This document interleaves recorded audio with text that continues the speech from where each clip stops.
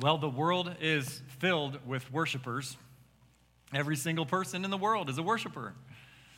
It seems like it could be good news, but not necessarily. Not all are worshiping something good. But this is what the Bible says, that all humans have a soul that longs to know its creator and is a worshiper of something. Not all are worshipers of the only one who is worthy of worship, though, and that is God. Are you a worshiper of God more than anything else? That's the question I want you to wrestle with today, to really evaluate in your hearts. Everyone worships. I'm just going to give a list. Some people worship sports. Do people worship sports in America or in the world? Oh, yeah. In school or in our careers, many people are slaves to ambition, performance. Slaves to ambition, performance, achievement. Some people worship beauty and looking good, being in shape, being comfortable. Don't we wrestle with that one? Or safe, above all else, or having control, or holding on to anger.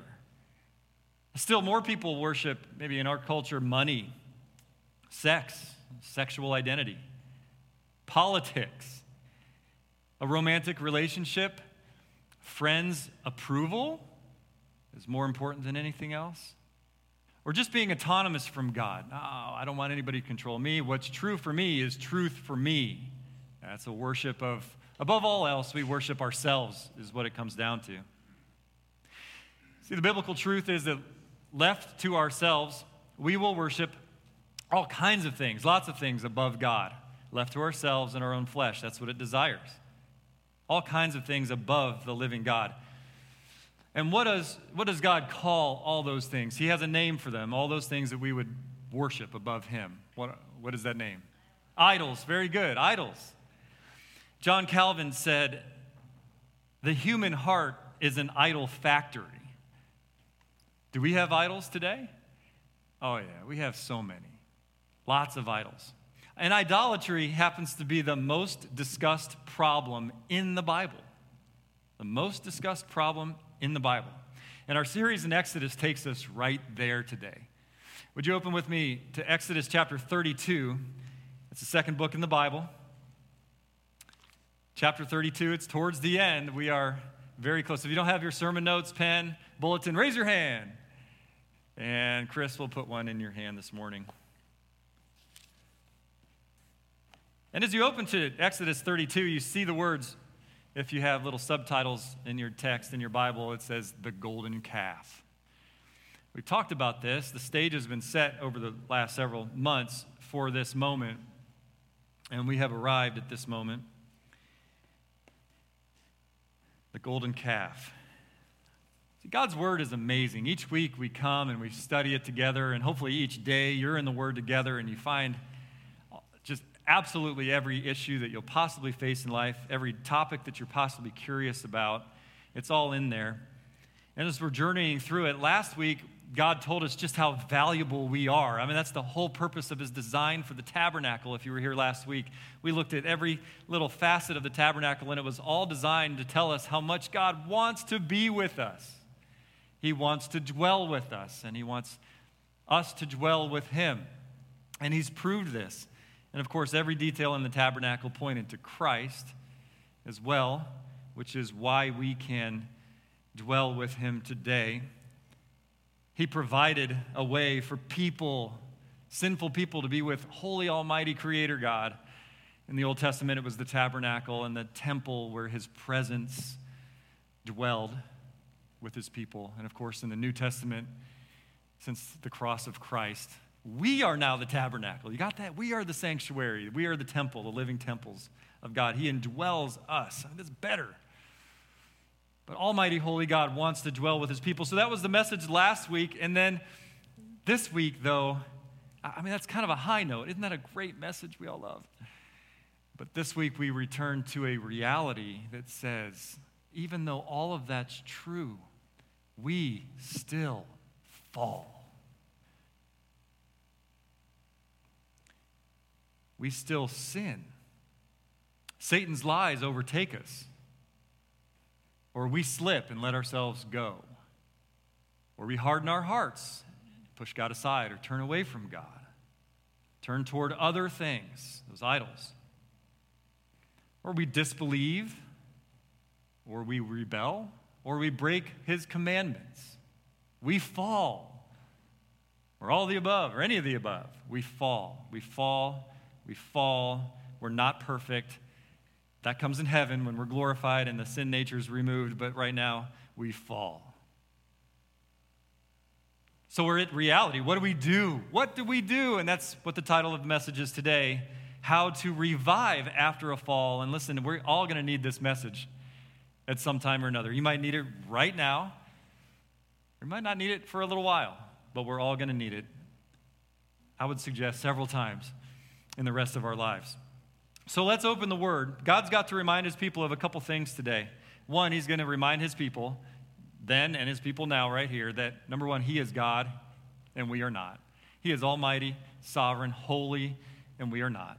And he's going to remind us of that he is God, and it is a terrifying thing to fall into the hands of the living God, Hebrews told us.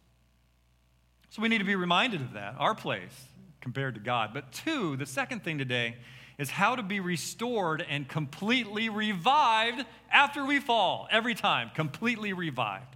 That's his will and his desire, and he's going to show us again in these pages, in these chapters, exactly how that works. This is a portion of God's word that we need and to share with others. And these 3 chapters, it's a lot of text. We're going to get through them today, obviously not looking at every word. We don't have time for that, but we're going to draw out their message. And that comes in 3 parts. First of all, careful not to fall. Second, rescue when we fall. And third, restoration after we fall. Let's look in the Word of God and find these great truths. We're going to see Israel fall fast and hard with the golden calf. And we ask, why did Israel fall into idolatry so hard and fast after God had done so much for them?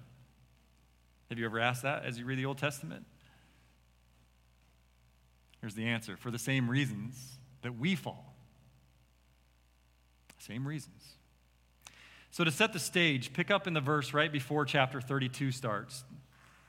That's chapter 31, verse 18, one verse back. This is how Moses' 40 days of communing with God personally, worshipfully, face-to-face, in a veiled way, on the top of Mount Sinai. His 40 days of communing with God are coming to an end now, and here's how chapter 31 ended. And he, God, gave to Moses, when he had finished speaking with him on Mount Sinai, the 2 tablets of the testimony, tablets of stone written with the finger of God. Your 40 days are over. Here's the 2 tablets. I wrote the law on them, the 10 commandments, and here you go, Moses. Wow, what a treasure. So he loads them up. Here comes Moses, ready to go down the mountain back to the people. Now, chapter 32 picks up right there. Here's just a picture to get our minds there. This is a picture of the encampment of what's going on back down on the mountain while Moses is having this mountaintop experience. Here's the people down there. And chapter 32 picks up on what the people have been doing towards the end of Moses' 40 days on top of the mountain, their hearts falling into sin big time. Let's read the first 4 verses, chapter 32. When the people saw that Moses delayed to come down from the mountain, their leader was gone, what'd they do? The people gathered themselves together to Aaron and said to him, you just see kind of a mob here approaching Aaron, up, make us gods who shall go before us. As for this Moses, the man who brought us out of the land of Egypt, we do not know what has become of him. So Aaron said to them, okay. He felt the mob pressure, and he buckled. He said, okay, take off the rings of gold that are in the ears of your wives, your sons, your daughters, and bring them to me. So all the people took off the rings of gold that were in the ears and brought them to Aaron. And he received the gold from their hand and fashioned it with a graving tool and made a golden calf. And we're going to talk about why. But he said, these are your gods, O Israel, who brought you out of the land of Egypt. I just want to stop right there so we can notice how sin works. We don't like being told what to do.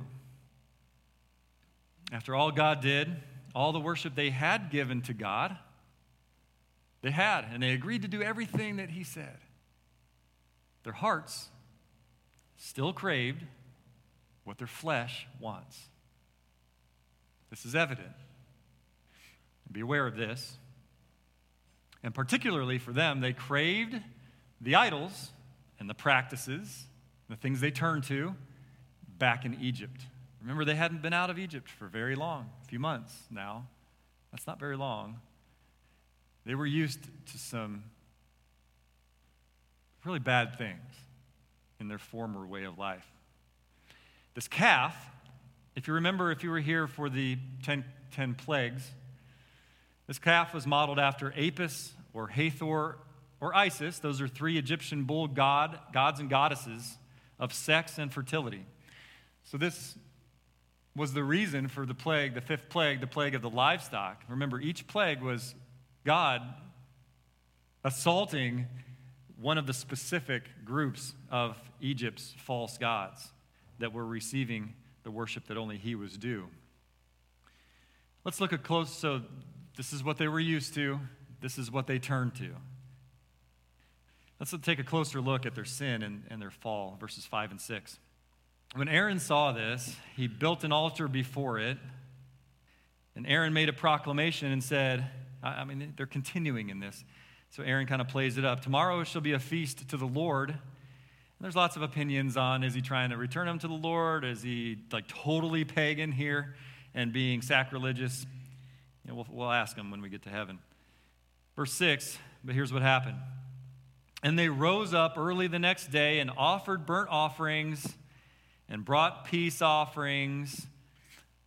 But they didn't do it in a worshipful way. They totally did it for the pagan golden calf. And here is the worship of the golden calf of sex and fertility, this last line. And the people sat down to eat and drink and then rose up to play. I want to be PG here, but they did not rise up to play volleyball in the desert. The connotation here is that they ate food sacrificed to the idol, got drunk, they rose up and had a drunken orgy of sex, nakedness, and violence. Here's a picture from the 1958 movie, The Ten Commandments, Cecil B. DeMille. I went back and watched this scene just to see how well he could have portrayed it in 1958. And honestly, for the 50s, he did a pretty good job. It was a lot of revelry, but honestly, this in reality would be more pornographic. The behavior of the Egyptians was the same as the behavior of the Canaanites. This was the behavior of the very people who inhabited the promised land right now that God was going to use Israel to expel from the promised land. This is the same behavior. We can see more and more in America how a nation can degenerate into worshiping our flesh, whatever that looks like, whatever direction. So ask yourself, are we any different? Are we any different? You know, the age-old thing, I wonder in heaven if they're going to play a movie of every second of my life. That's going to stink if they do. But think about that. Let's say we're all watching a movie of every moment of your life, every secret moment. Are we much different?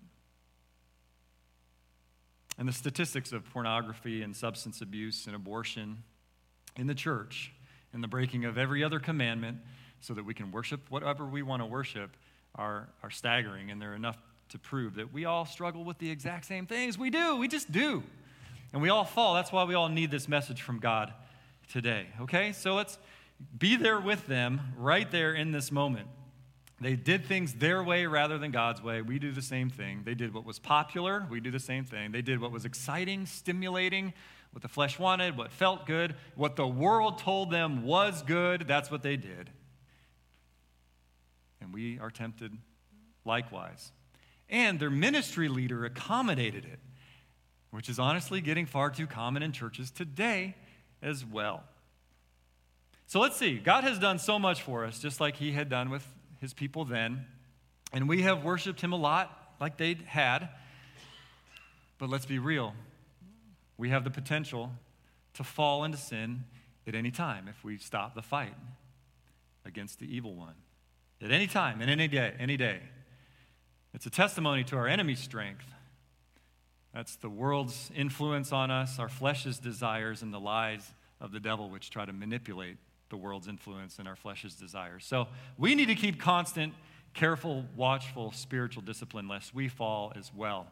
So that's the first point I want to draw out today is be careful every moment. You can't coast.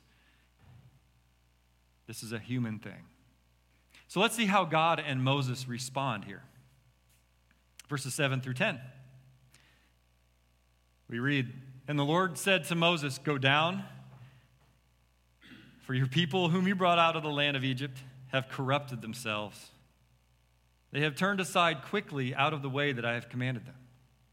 They have made for themselves a golden calf and have worshipped it and sacrificed to it and said, "These are your gods, O Israel, who brought you out of the land of Egypt." It's heartbreaking news. And the Lord said to Moses, "I have seen this people, and behold, it is a stiff-necked people." That just means completely prideful. "Now, therefore, let me alone, that my wrath may burn hot against them, and I may consume them, in order that I may make a great nation of you."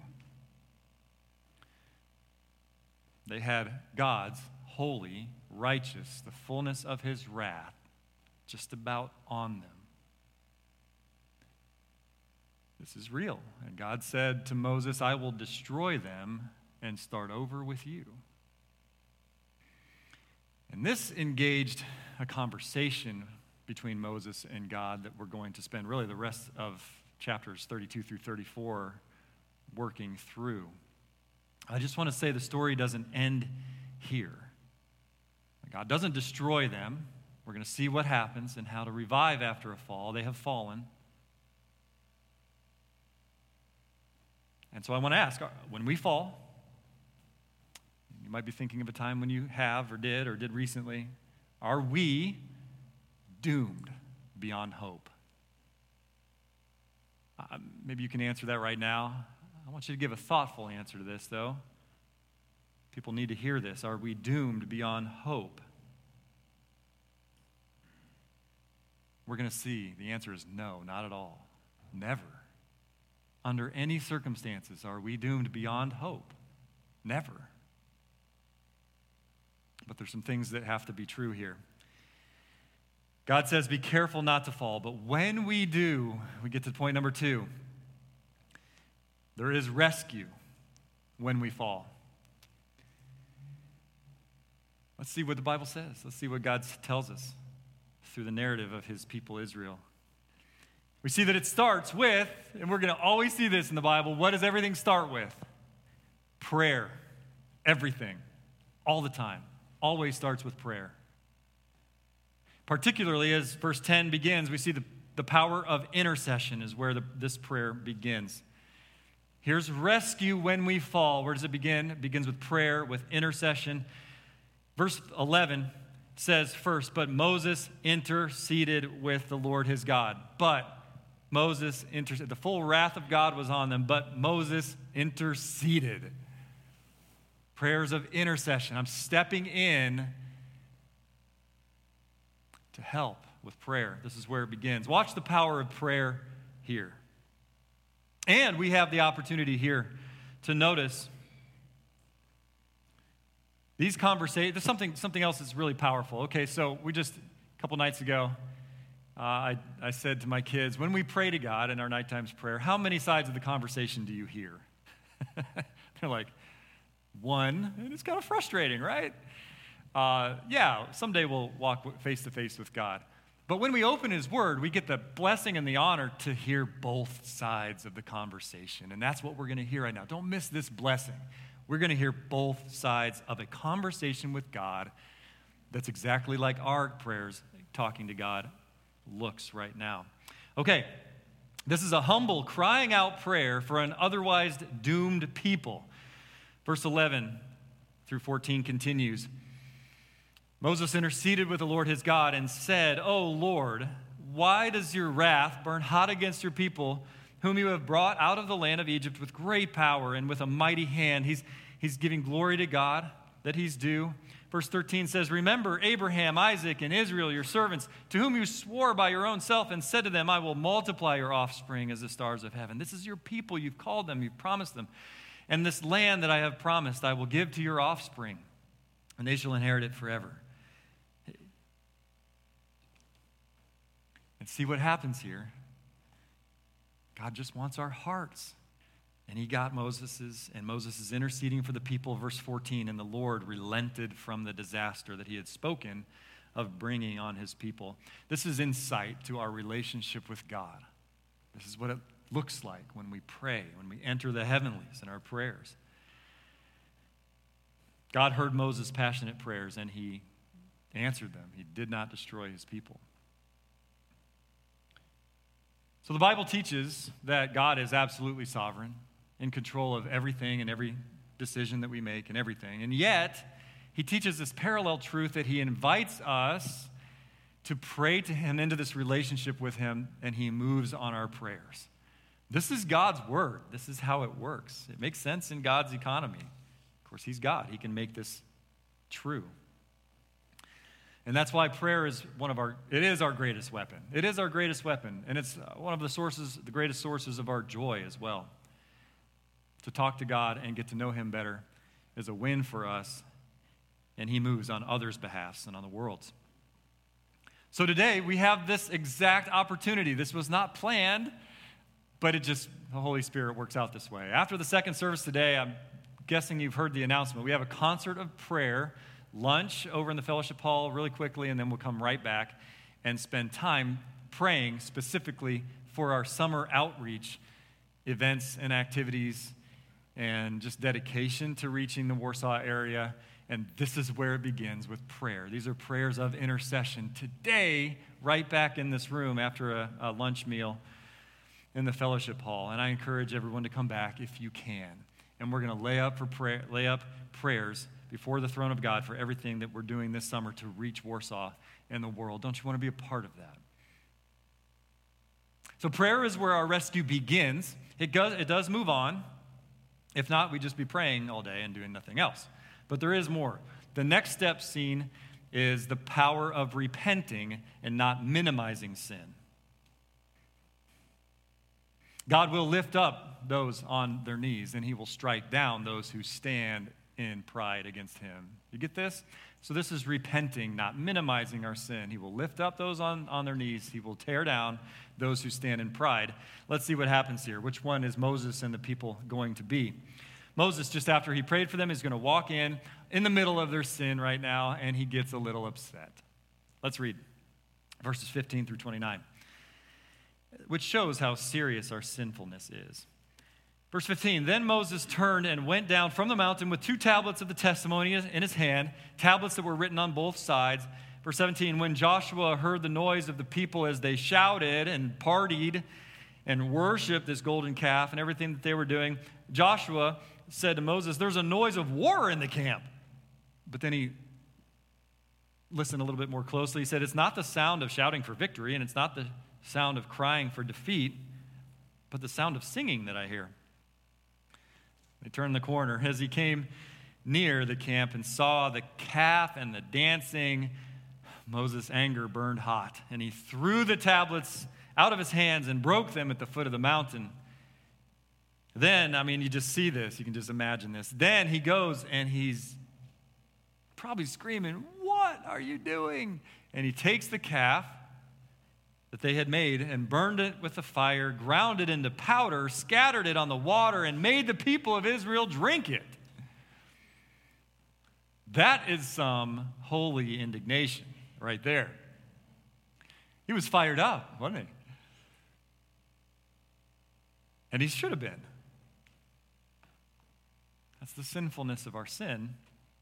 And then as you scan the next verses, Moses had to confront their soft leader, Aaron, who had not stood up for God's truth and had allowed, facilitated the people's sin. And Aaron, of course, makes excuses. He blame shifts. He minimizes sin. And, that's often our first response, isn't it? That's our flesh's natural response. Let's just be aware of that so we know what's coming and what's right and what's wrong in response to that. But Aaron comes around in his defense. He comes around to repent and do what God tells Moses and him to do in verses 25 through 29. We have to put on our biblical lens here, not our American lens as we read verses 25 through 29. We see that God calls Moses and Aaron to call all the Levites, that's the tribe of the priests, to strap on their swords and go and strike down all the people who led that mob. 3,000 were killed that day.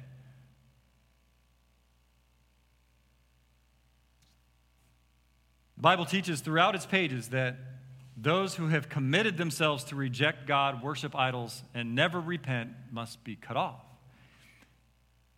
must receive the condition of condemnation that we are already standing in as enemies of God. And it happened to them that day.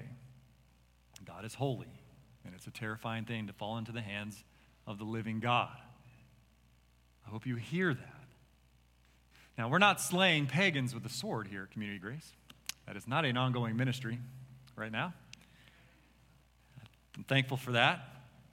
But okay, so what's the parallel today? We are fighting to live holy lives. That's a battle within. That's a battle of accountability with our brothers and sisters. Of everything we do, we're fighting for the purity which honors Christ and produces the best existence for everyone, for all of us and the world around us. One thing we have going on right now that's very similar to that, resonates with this, is we have about 35 men in our Conquer series. Right now, every Thursday night, we're 4 weeks in of the 10 weeks, creating a battle plan for purity in our lives. And we're fighting. That's what this looks like now. And it's been so awesome that we're going to launch another round in October. Men who aren't involved in this now or want to do it again. And we're researching the women's version, which I've heard really, really good things about. One of the things that's been made clear in that series together is that we cannot fight this battle and recover alone. It doesn't work. Now, the devil and our flesh try to isolate us from each other, but it doesn't work. And so we need each other's. And so we break up into smaller battle groups on Thursday nights. And that's why we need to do a couple things right here, what the Bible says already. First, James 5:16. We need to confess our sins. First of all, to God. 1 John 1:9. Confess our sins to God. He's faithful and just to forgive us our sins and cleanse us from all unrighteousness. But then also James 5:16, he says, go one step further. Therefore, confess your sins to one another and pray for one another that you may be healed. You see why this is in the process of recovering and reviving after a fall.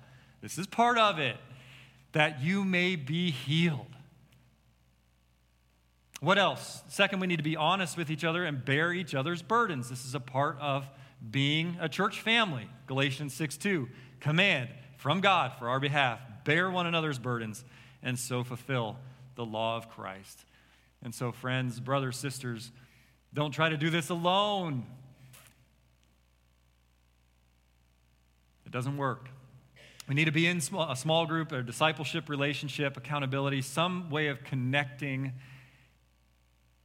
in Christ, in his community, bearing each other's burdens. At first, it seems, uncomfortable, unpleasant, inconvenient, but it's great, great, great joy. We all need to do it. This is God's instruction. And without these steps, we will stay stuck, we will stay fallen, we will stay angry and depressed and spiraling even further. That's guaranteed. So, hear the instructions of God's word. As we pick up in verse 30 then, Moses knew something else was needed as well. And just look at how the gospel is proclaimed here now in verses 30 through 35, the need for a substitute. Sin. It's a big, big deal to God. It's massive. Moses knew this. Look at verse 30. He said, the next day Moses said to the people, you have sinned a great sin. Now, I don't want you to die. I want you to be restored, revived. He says, now I will go up to the Lord. Perhaps I can make atonement for your sin. What a leader. Moses is still a compassionate leader. He still loves his people. He'll do anything. He knew they deserved God's wrath and they deserved God's death.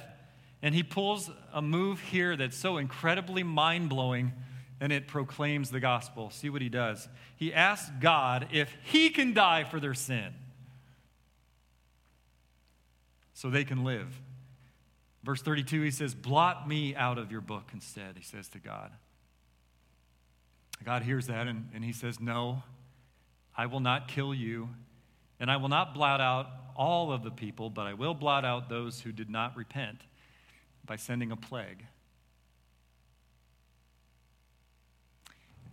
And this is the pinnacle of this message, this substitutionary atonement is what we call it, that we deserve death for our sin. But we have a substitute. Moses was a picture of the ultimate substitute, final substitute. God's own Son, God himself, Jesus Christ. And it's, as we looked at last week, he said, all can come, totally inclusive. But there's only one way. It's through the door, the gate, the way, the truth, and the life. God himself, who died for our sins and to take our sins on him and pay for them and bury him and give us life. So Jesus is the only way for us to live, to be restored, revived, and we can turn to him unlimited times, though. If you've never trusted him and received his salvation at all, you can do that today. Right where you sit today, call out to him. Yeah, God, I know I'm a sinner and I'm broken, but I do receive the one way that you've given to new life, total forgiveness. I implore you to do that today. But then their story and our stories continue. And the events now in chapters 33 and 34, God's going to continue to show us that we, his children, can be restored all the way up after a fall. Now, I know human nature, and in a crowd this big, there are some of you who don't believe that about yourself. I want to say, you need to stop believing what you're believing about yourself right now. This is what God says, and he is God, and he sets the terms. We can be restored all the way after a fall. God has said, careful not to fall, but then he provides rescue when we fall, and now he gives restoration after we fall. Now, a lot of preachers just preach on chapter 32. There's plenty in chapter 32 to fill a whole sermon or more. But I just hated the thought of stopping at 32 because this whole path for restoration continues into chapters 33 and 34. I just don't want to cut it off at chapter 32. Let's look at chapters 33 and 34, which complete the restoration after the fall. We don't have time to go too deeply in this, but if we work quickly to draw out what God is saying here, we'll complete this process of how to be restored completely after we fall. The first part there is we can regain God's presence. God's presence is a huge theme throughout Exodus, and it's everything to our lives. We want to be in God's presence. We've talked about this over the weeks. God is omnipresent, right? So he's everywhere already. So what do you mean by dwelling in God's presence? There's a semantic range on the word presence. It can mean different things. This sort of presence is relational. I'm dwelling with him purely. I'm communicating with him, and I hear him, and he guides me, and he fills me. And I can get through anything in life with him. I can totally be restored to a place of peace and harmony with God and in life. We can regain God's presence. How? First thing is to repent again. Yes, that's repeated. Yes, it needs to be. Repent for revival. As of yet, God's presence had not yet returned to the people. This kind of dwelling presence. Pick up in verse 33. God tells Moses, you all go up to the land. You're going to continue now. And maybe he's just testing them, but he wants our hearts. And so this is a journey. We're not restored just, snap of a finger. Here's what the journey looks like. He said, okay, go up to the land flowing with milk and honey, but I will not go with you among you, lest I consume you on the way, for you are a stiff-necked people. But what is it that's going to make the difference? They were ready to repent now. Verses 4 through 6, this is what we see. When the people heard this disastrous word that God wasn't going to be with them, they mourned. And then, the end of verse 6, they stripped themselves of their ornaments from Mount Horeb onward. They mourned their sin. They didn't get defensive. They mourned their sin, and their actions matched their humbled hearts. Bingo. Sorry for my sins. God, I want your presence back. This is necessary for revival. And guess what? That's exactly what happened. Their presence with God is exactly what happened. It was restored. Let's see what we do next then with what they did. Return then to worship. In verses 7 through 11, and if you're just reading this, you might miss out on some of this. Now, Moses goes out to the tent of meeting just outside the camp. Let me just tell you what's going on here. Remember that Moses just got the instructions for this grand tabernacle and the grand tent of meeting that's going to be built, but it hasn't been built yet. This ornate permanent tent hasn't been built yet, so the tent of meeting in the tabernacle. So he goes out to his pop-up tent of meeting. That's what it is. Wonder if it had those adjustable stands. Okay, so that's what we're seeing. If your Bible's open, you see in verses 7 through 11, he goes out to his pop-up tent of meeting, and look what happens. The people's repentant hearts encourage him, their leader, to go out and meet with God, and then that encourages the people. Notice verse 10. And when all the people saw the pillar of cloud standing at the entrance of this pop-up tent, all the people would rise up and worship, each at his tent door. Just imagine the scene. They're being restored. They've repented, God said. Okay, I'm going to return the cloud is back. That's represented his presence with them. And now what do? They respond in worship. So here they all are all camped out, and they go outside their tent door, and they worship together. And you know what I picture right there? I picture our church camp out next weekend, when we can all step outside of our tent or camper door with the quiet running generators in the background. And guess what? God's presence is in us. And we stand there and we worship together. That's what's going on here. It's a beautiful thing. Their leaders returned to worship, led the people to return to worship. That leads the people next to say this, to ask for something else from God. Moses requests God's grace. And once again, we're given insight to a conversation with God. Notice what Moses asked for next. He said, okay, I'm worshiping you, God, so here's what I'm going to ask for. As you scan verses 12 through 17, he says, show me your ways, that I may know you and find favor in your sight. This nation is your people. Most notably for us today, Moses requests God's grace, verses 15 through 17. And he said to God, if your presence will not go with me, we don't even want to go. Don't bring us up from here. For how shall it be known that I have found favor in your sight, I and your people? Is it not your going with us that we are distinct, and I and your people from every other people on the face of the earth? Moses asked for God's grace and presence and glory, and God gave it. Verse 17, and the Lord said to Moses, this very thing that you have spoken, I will do. For you have found favor in my sight, and I know you by name.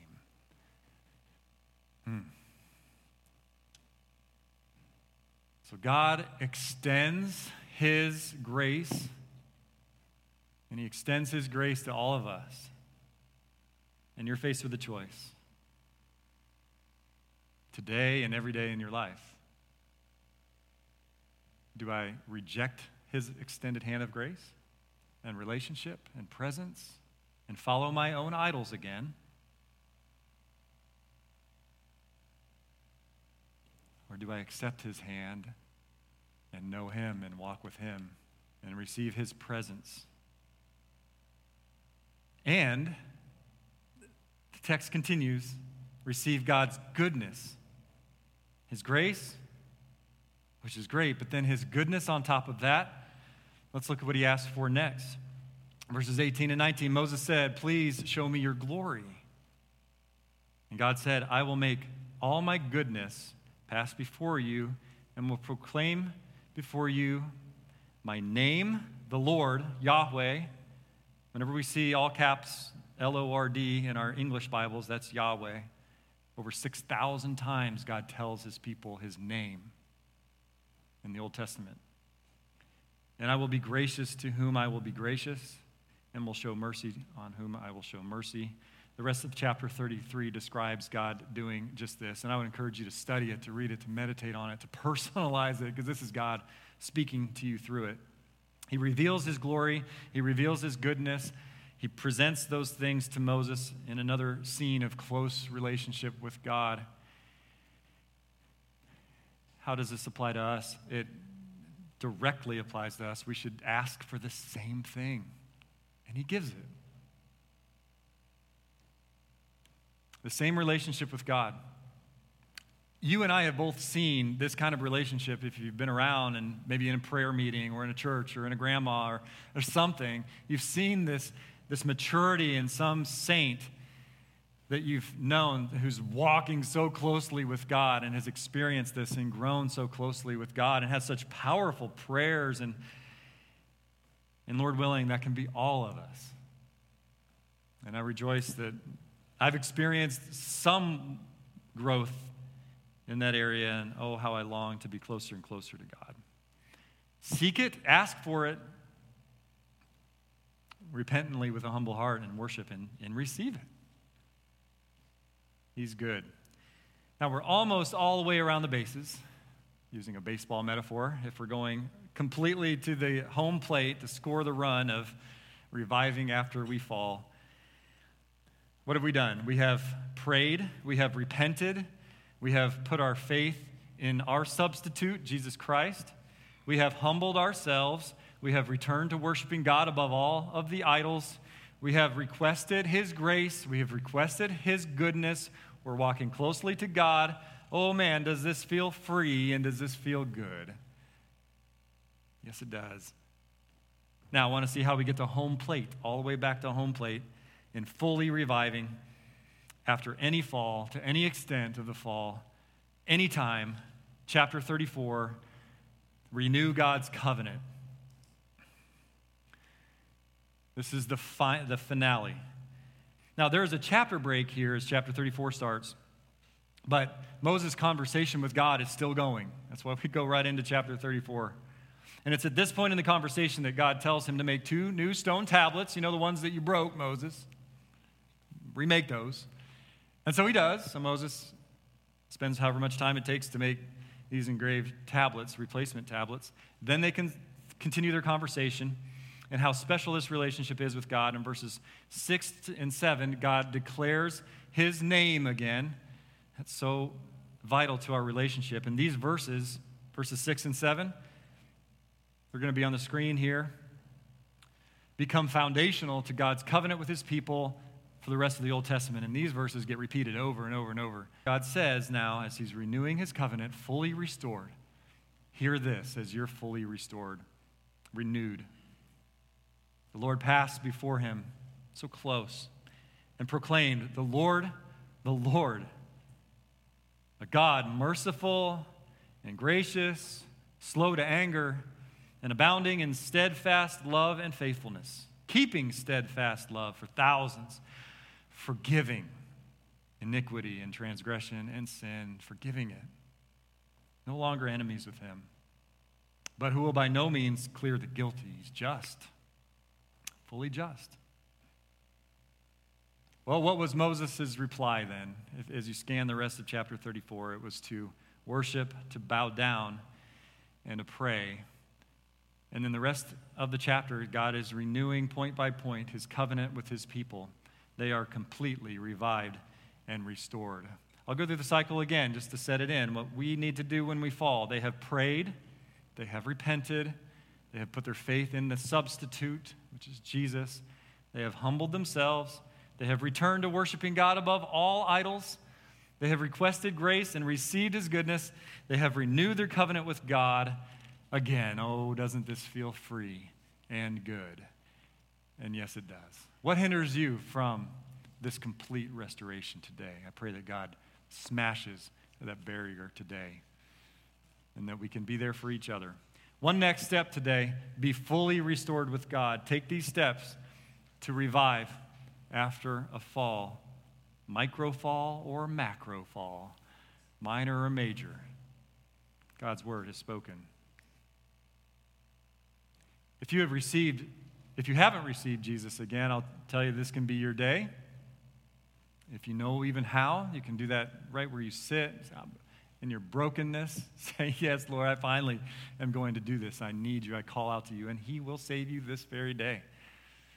And we can keep returning to him as many times as we need. If you've received his salvation and haven't been baptized, sign up on your communication card for the baptism class next week at 9:15. This is just following Christ. This is taking steps of obedience in our worship with him. And if you need help, remember, we don't want the devil to win a victory here of isolation.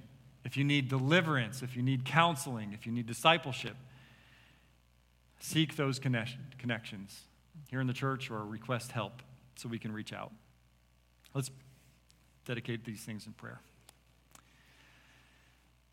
Lord, that was a pretty amazing follow-up to a tabernacle message where you say how much you want us and then lead us to realize that our sins just will absolutely crush that, interfere with that, and put us under your wrath. But, oh, how you've offered everything in this relationship to restore us, bring us to fullness. Full. I pray for that jealously for everybody here today. Now, to the God who is able to do all of these great things, we return our worship to you now. In Jesus' name, amen.